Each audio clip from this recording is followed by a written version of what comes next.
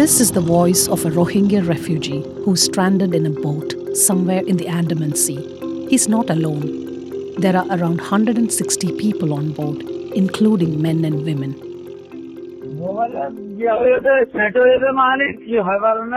We are dying here. We have not eaten anything for 8 to 10 days. We are starving. 3 people have already died in the boat, he says. He's crying and desperately pleading for help. Far away in Malaysia, another Rohingya refugee, Noor Sadak, is starting a new life far away from the horrors of the refugee camp. He's glad that he took the risk and fled Bangladesh. There were 2 options going on in my head. One is die by somebody here, or take the risk. If you take the risk, you may gonna win, and if you decide to live here, you may have to go to the graveyard. Hello and welcome to another episode of Beyond the Headlines with the National News. My name is Anjana Sankar and I'm your host today. Just a word of warning. This week's episode contains some disturbing stories. We are going to talk about the Rohingya refugees who are fleeing the overcrowded refugee camps in Bangladesh's Cox's Bazar. It's a heartbreaking story of a stateless people risking dangerous journeys across the Bay of Bengal to find a better life. Their plight came to the spotlight recently after several boats loaded with refugees were adrift in the sea, and countries like India, Thailand, and Malaysia refused to respond to calls for help by the UN and other advocacy groups. Who are the Rohingya refugees and why are they in Bangladesh in the first place? Rohingya is an ethnic Muslim minority that has suffered decades of sectarian violence in the Buddhist majority Myanmar. In 2017, about 750,000 Rohingya fled Myanmar to Bangladesh to escape persecution at the hands of the Myanmar military. Currently, nearly 1.2 million Rohingya live in teeming refugee camps with no access to education or means of livelihood. These refugees are stuck between the proverbial devil and the deep sea. The repatriation process that will allow them to go back home has been in limbo for years. Despair and hopelessness on one side, rising crimes and violence by criminal gangs in the camp on the other. Many feel pushed to take a risky boat journey to reach safer countries like Malaysia, Indonesia, or Thailand. I spoke to Noor Qaida, a young mother who was stranded in the sea for weeks before her boat was rescued by fishermen in Indonesia last December. I come from Bangladesh by boat Indonesia. I have 27 days in the sea. I afraid in the water. In the sea, I afraid, so my child so afraid and cry. Recently, there has been a dramatic rise in the sea crossings by Rohingya. More than 3,500 people attempted the deadly sea crossings in 39 boats last year alone, mainly from Myanmar and Bangladesh, according to the UNHCR. Sitting in a temporary shelter in Indonesia's Aceh province, Noor Qaida told me about the difficulties she had at sea. We didn't eat rice every day. We ate rice after 2 days, after 3 days, one time a day. Not many make it to their destination. 350 people died or went missing in the Andaman Sea and Bay of Bengal in 2021 alone. There could be many more cases which go unreported. Noor Qaida says she fled her home for the safety of her children. In Bangladesh, refugee camp, there is various kind of bad group. So one group pick up my son, hijack my son, Rifat. They take 3 lakh from me. Her 10-year-old son, Rifat, was kidnapped and they demanded a ransom of 200,000 Bangladeshi taka, which is almost $2,000, which she paid. But the kidnappers kept threatening her for more money. The bad group, they told me every time, give you must give me money, you must give me money. If you don't give us money, I will pick up your two son. Your husband leave Australia, you have so money, you have so gold. They told me. Crimes are on the rise in the camps, teeming with jobless men. Police have recorded crimes like murder, rape, kidnapping, extortion, human trafficking, and drug dealing, among others. Noor Qaida told me she was scared to death. She was convinced her children wouldn't have a future in the camp.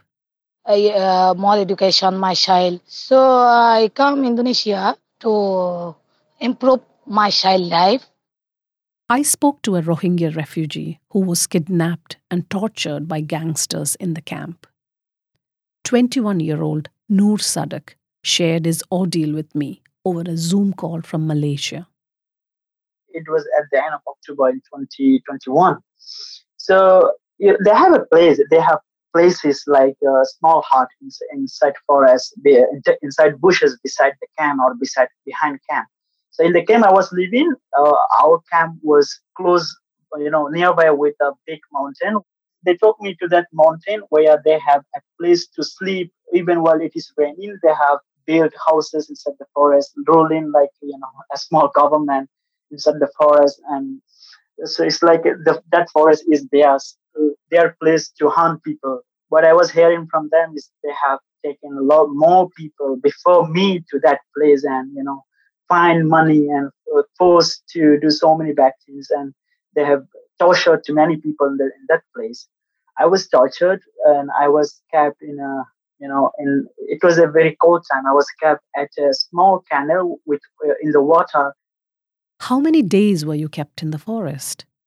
I was kept 3 days with them, and in 3 days I was tortured very badly, and I was forced to do so many bad things. Like they forced me to wear their uniform and hold a gun and say they forced me to say that I have joined their group and I'm invited to every youth to come forward and join them to start doing better things from the people. They forced me to say these things because they know that once I come out, it might be a problem for them. So they said, if you ever talk about against us, we might release this video so that your life be affected by any government you are in.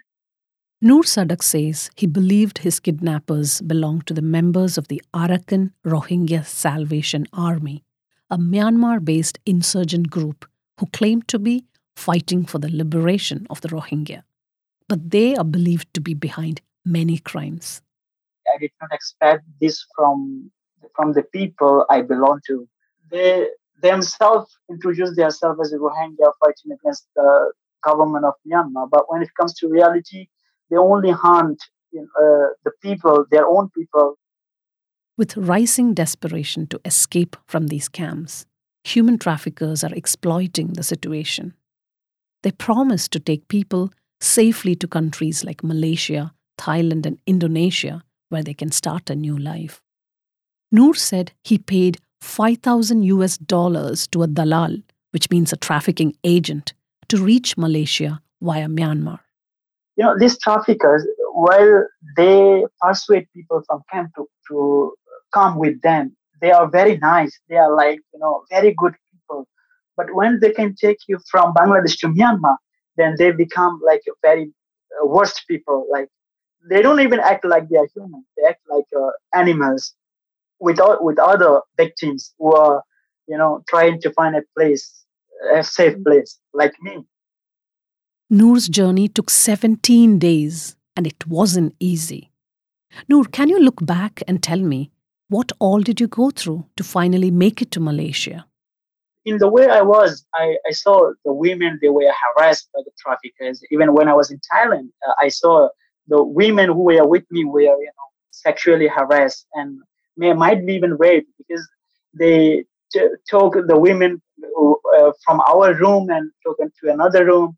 And while the woman who was coming back, I saw her face. She looked very sad, and at that time I felt that there is something wrong with them. But even though if you see these types of things, you can say nothing while you are under them on the way with traffickers, because once you say you will die, or they will kill you, or they will torture you on the way. There are so many reports about the violence and torture that Rohingya men and women are subjected to by the traffickers. But it doesn't stop people from taking this risk. On those days, there was time we couldn't get foods, water, of course, medicine. But I went through all these things. I didn't regret because I wanted to explore, but I regret of not being able to help other victims. Noor claims there is an international syndicate of traffickers. During his journey, he saw border police turning a blind eye when they were moving him out of Bangladesh and Myanmar. This trafficking from camp to Malaysia is not an easy job, and it is impossible without the cooperation of the government, both Myanmar, Thailand, and Bangladesh. He was moved from one house to another and handed over to a chain of traffickers during the journey. He was blindfolded, kept in secret shelters. But unlike many, he made it to his destination. He's now living in Malaysia, where he's going to college and pursuing an undergrad in computer science. I asked him what his hopes are for his future and for those he left behind. I really feel that our people have a very bad future, and I feel I can't help but I'm just worried that there will be a time that the Rohingya name from the world will be, erased. The world will forget the people of Rohingya, and these people will suffer, and the crimes will grow.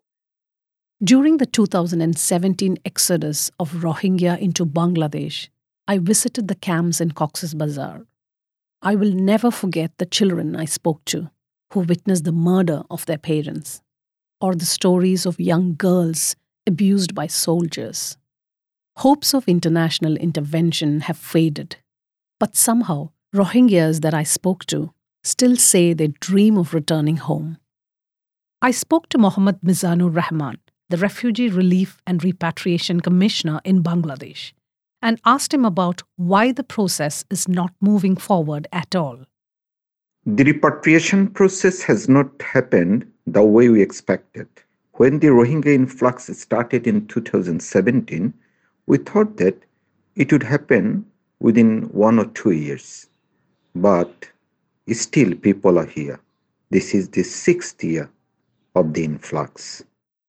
Myanmar and Bangladesh have signed repatriation agreements for the safe return of Rohingya, but not a single Rohingya has gone back since the exodus. We have submitted all the documents to Myanmar. We are ready to repatriate. But the political situation, the other situation on the other side of the border is not congenial for the repatriation. So basically, we are looking at a bleak situation.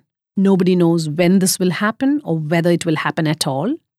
There is no ray of hope at the end of the tunnel. People are getting frustrated. They are homeless. They have become stateless people, and they are now desperate to go anywhere they wish. Advocacy groups are urging the international community to help the people of Rohingya in the name of humanity. I asked Nesa Luin, founder of Free Rohingya Coalition, what their demands are for the Rohingya, even as the political impasse continues over the repatriation demand. As a community, for us, the most important is the education. We are not asking to integrate into their society. We are not demanding that. The children must have the full access to the education with the Myanmar curriculum. So one day, if they can go back to Myanmar, they can continue their education. So that the Bangladesh government should arrange for that as well. Bangladesh is not a signatory to the UN Convention of Refugees that protect their rights. Local and international NGOs are active in the camp to offer humanitarian support for the refugees. But other than that, there's no long-term plan for their rehabilitation. So another thing is to recognize them as the refugee and give them the refugee right until they can go back. We are assured that we will never leave in Bangladesh permanently. This is just temporary still. We love our homeland. We want to get back all our right in Myanmar. Of course, we appreciate whatever they are doing for the humanitarian assistance, but these are not enough. These people, they have the life, the children, they need to have the full access to their education. It's like they are killing the Rohingya generation.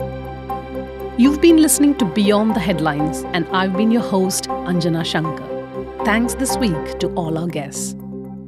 This episode was produced by Doa Farid, Ada Edison, and Inas Rafai. If you want more episodes from Beyond the Headlines, make sure to hit the subscribe button on your favorite podcast app.